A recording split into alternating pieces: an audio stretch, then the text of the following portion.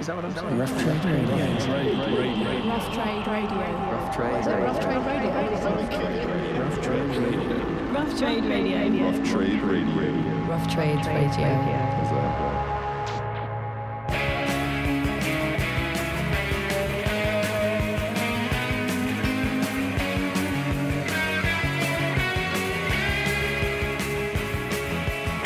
Hello and welcome back to the Rough Trade Podcast. This week, new music, new albums we're excited about, plus Ben chats to Craig Oldham, author of They Live, a visual and cultural awakening and a recent book of the month here at Rough Trade.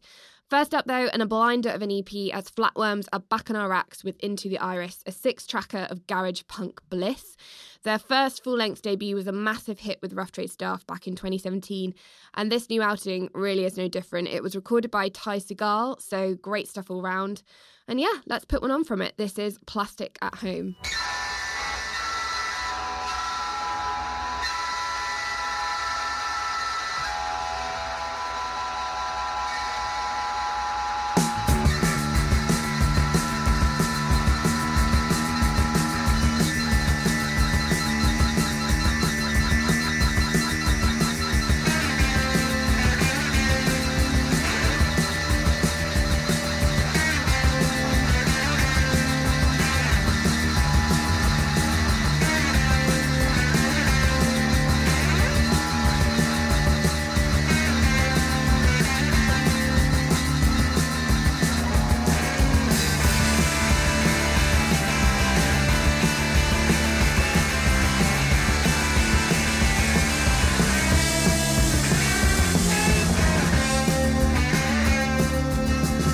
Settles on the iris. Silence grows like resentment, but the afterglow is pleasant. It gets harder to break away. Plastic, plastic at home. Plastic, plastic at home. Plastic, plastic at home. Your model takes control.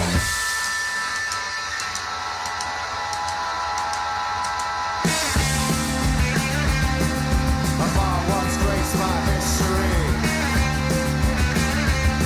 disgrace my popularity. Comfortable, familiar walls of home, with eyes transfixed on a crystal ball. Plastic, plastic at home. Plastic, plastic at home. Plastic, plastic at home. Your model takes control.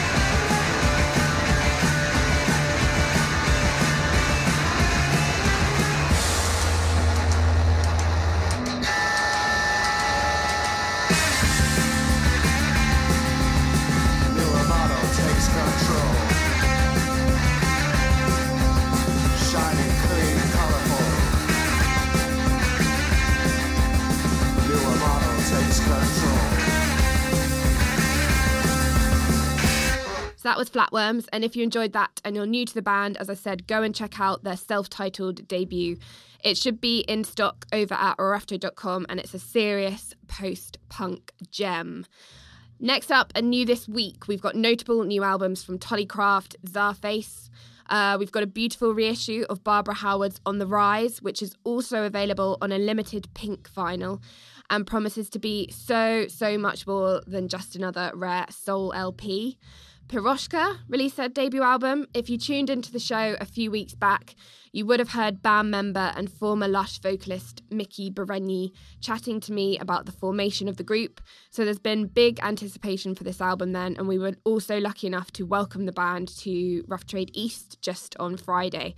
So great times all round. We always enjoy a release day in store. They're really special.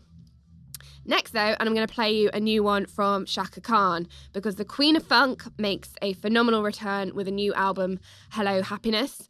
It ought to appeal to her die-hard, long-term fans, as well as newcomers. It's got a kind of contemporary edge to it, but it's also got those classic ingredients to showcase her timeless vocal. So yeah, Ain't Nobody Does It Better. Here's Shaka Khan with title track, Hello Happiness.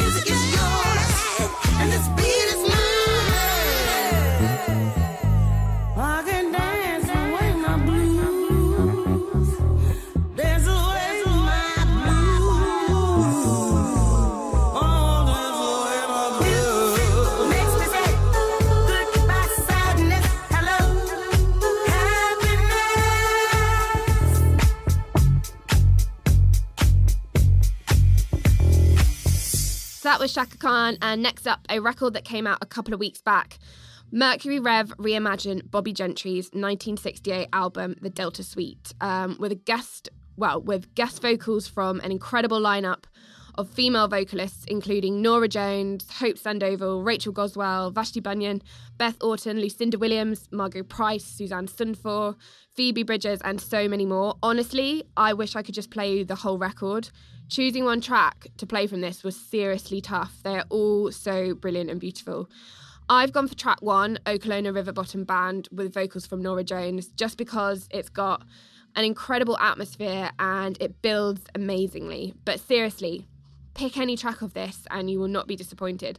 Other tracks I'd also recommend are Sermon with vocals from Margot Price and also Jessie Elizabeth with vocals from Phoebe Bridgers. But here we go with Okolona River Bottom Band.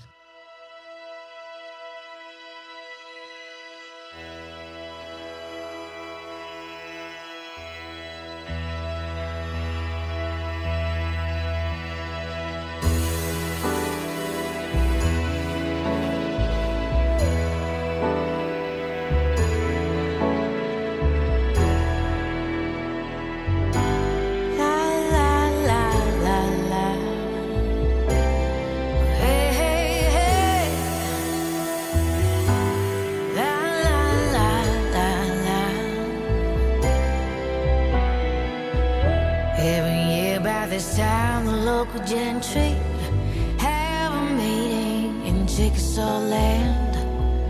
They'll come to judge each and every intrigue that wants to try for the Okolona band.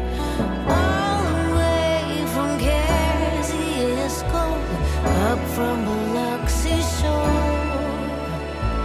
All in all, there's not a half-grown man that wouldn't like to be in the Okolona River Bottom Band. La la la la la. Hey hey hey.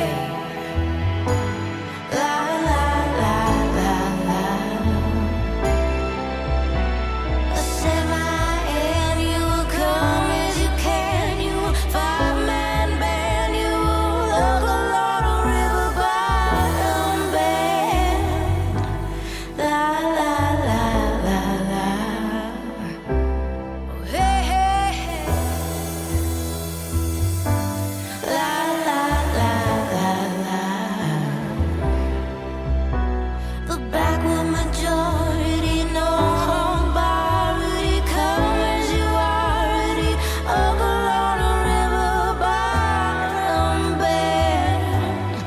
La la la la la. All the way from Kosciuszko, up from Biloxi shore. All in all, there's not a half-grown man who wouldn't like to be in the Okolona River Bottom Band. La la la la la. See, I told you society, green apple pie, Delta variety, Okolona River Bottom Band. La la la la la. Hey hey hey. La la la la la.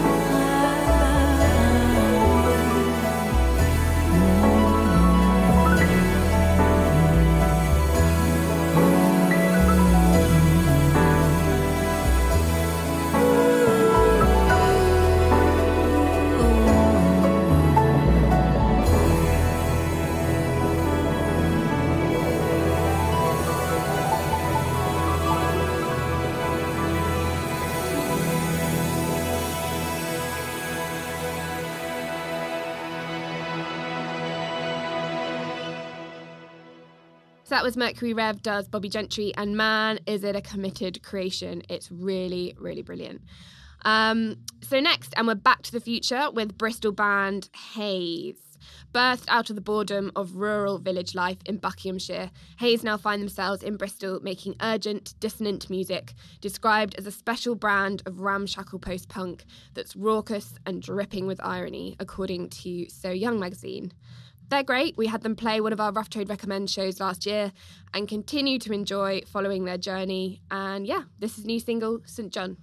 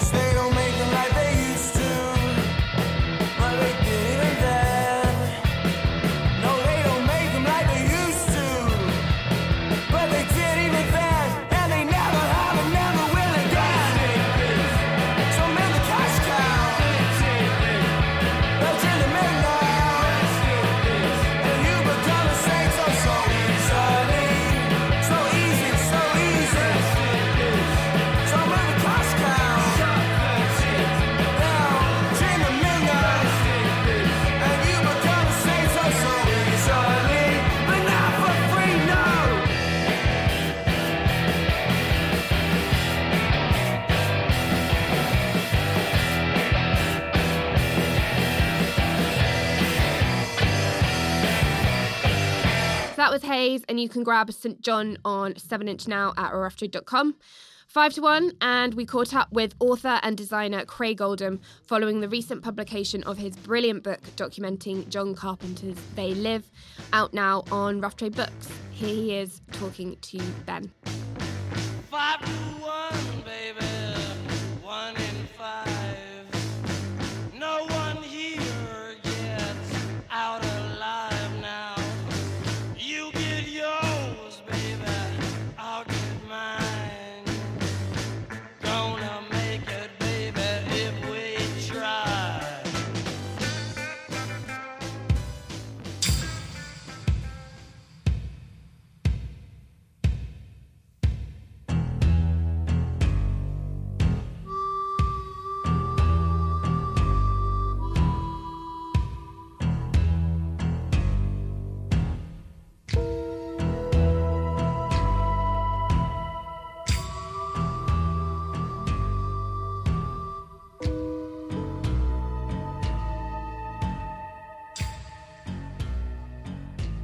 Hello and welcome to Rough Trade Radio's podcast. I'm Ben Monaghan of Rough Trade, and I'm overjoyed to be joined in the studio by designer, creative consultant, author, and all-round top bloke Craig Oldham.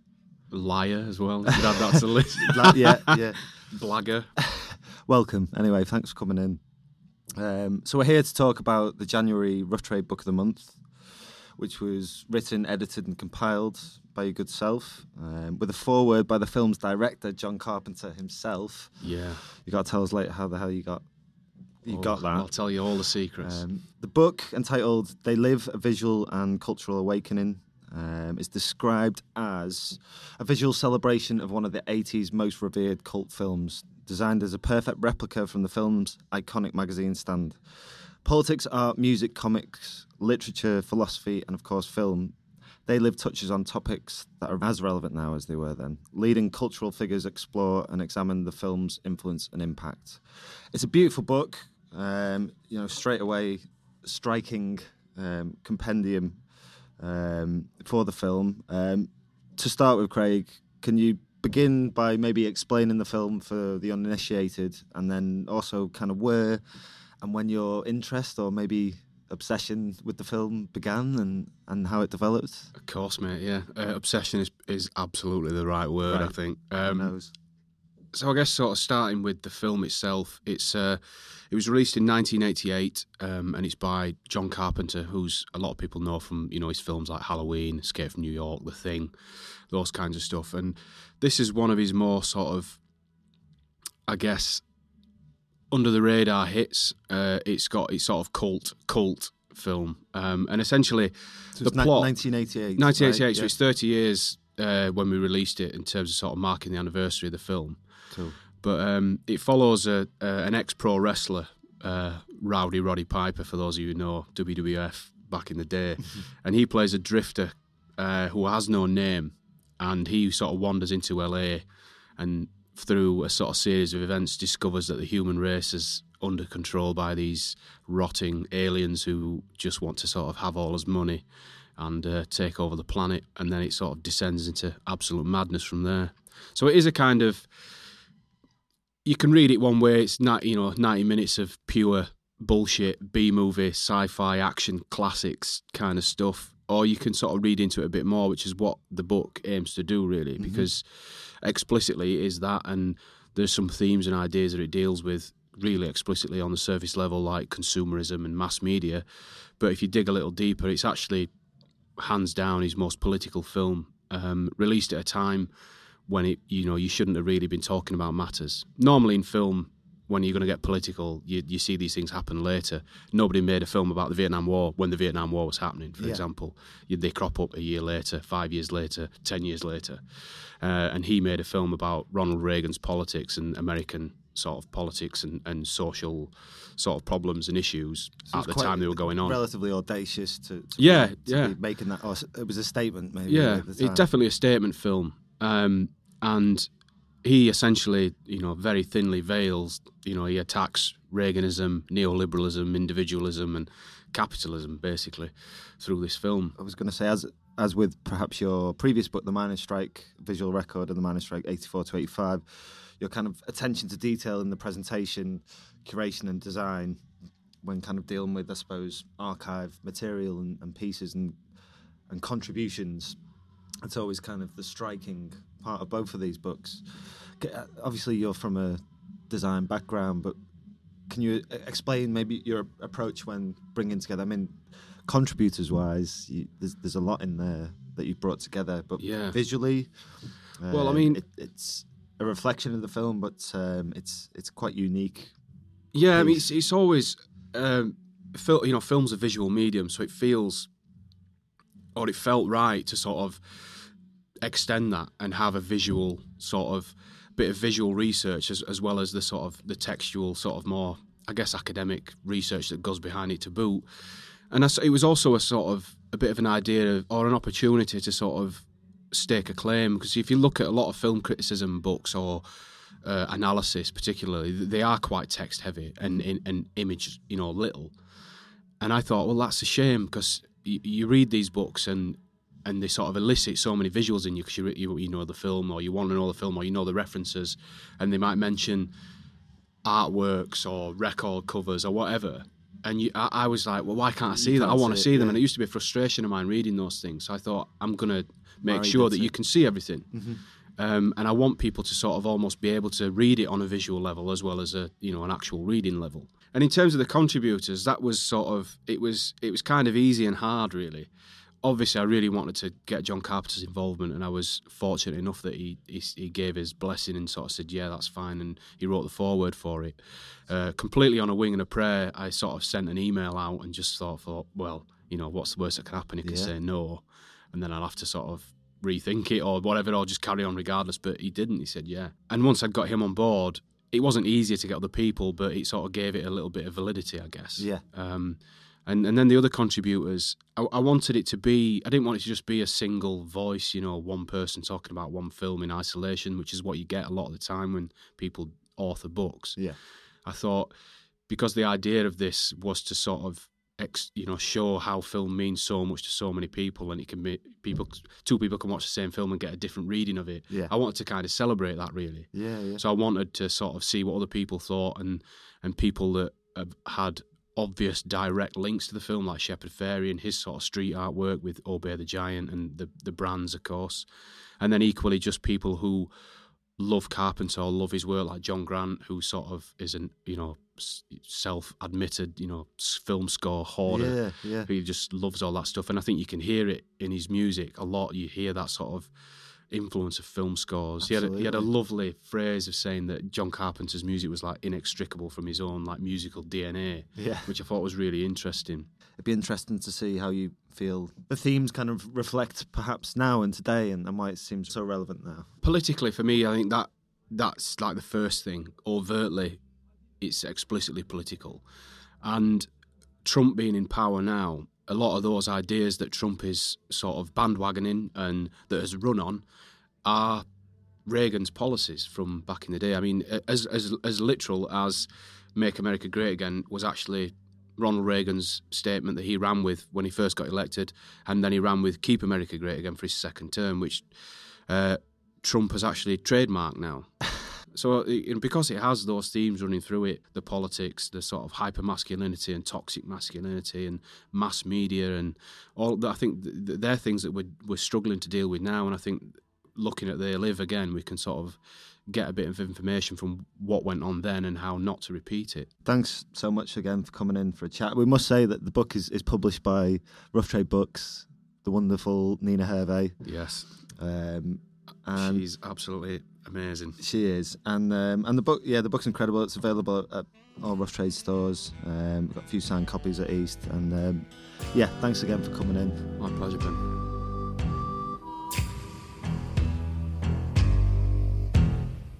Big thanks to Craig and Ben for that. They Live is available now, and it's a truly fascinating and really rather beautifully and carefully produced book. So do come in store and have a little flick through that, and I think you'll be very pleasantly surprised. I think possibly still also you get a hologram bookmark with it, which is also really neat. So, there you go. Events this week then, and we finish off our second-hand vinyl pop-up at Rough Trade Nottingham with the third and final weekend kicking off this Friday from 11 a.m. Special focus on single 7s and 12s from across the catalogue, so don't forget to go if you're after a one-off rarity. We've got some great stuff, so come down and get rifling. Across the stores, other events highlights include a free entry gig with William the Conqueror at Rough Trade East, and then this Friday, Desperate Journalist will be live in store. We've got Pete Fowler is visiting Rough Trade East, Rough Trade Bristol and Rough Trade Nottingham across this week for a special In Conversation and book signing, so don't miss that. In NYC, and as ever, there's a bunch of Bowery events to be had, plus a couple of free entry In Conversation evenings too, so you just need to head on over to roughtrade.com/events for all the details on those. Next up, and a new one from Housewives, who describe themselves as a genreless band. They're from London and they produce experimental music using guitars, percussion, electronics, and also a bit of saxophone to create music that points to the future. They have a new album coming out at the end of March called Twilight Splendor, and splendid it is certainly shaping up to be. Check out this latest track, Smitten Kittens, for a super techie trip.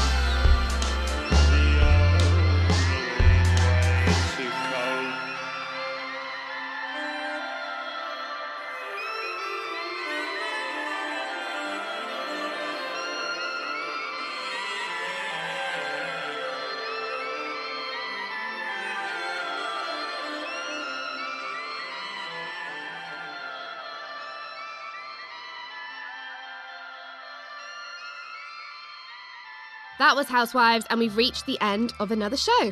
I'll be back next week with more new music, previews, and a nice little excerpt from the recent Unloved album launch party.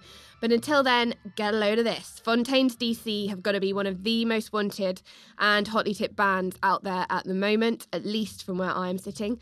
Their debut album was announced recently and lands this April. It's called Doggerel, and it's up for pre-order now at roughtrade.com. The Dublin Quintet are also going to be playing some lunchtime shows for us in April. Entry for those is up for grabs now at roughtrade.com/events, so be very quick if you want to get in on the action there. Now, as their new single promises, they're going to be big.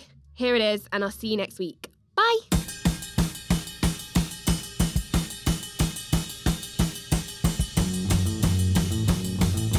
Dublin in the rain is mine, a pregnant city with a Catholic mind. Starts those sheets for the birdhouse jail. Oh, mescaline when the past is stale, pale. Dublin in the rain is mine, a pregnant city with a Catholic mind. Slick little boy with a mind of Ritz, pulling that thread for the next big fix.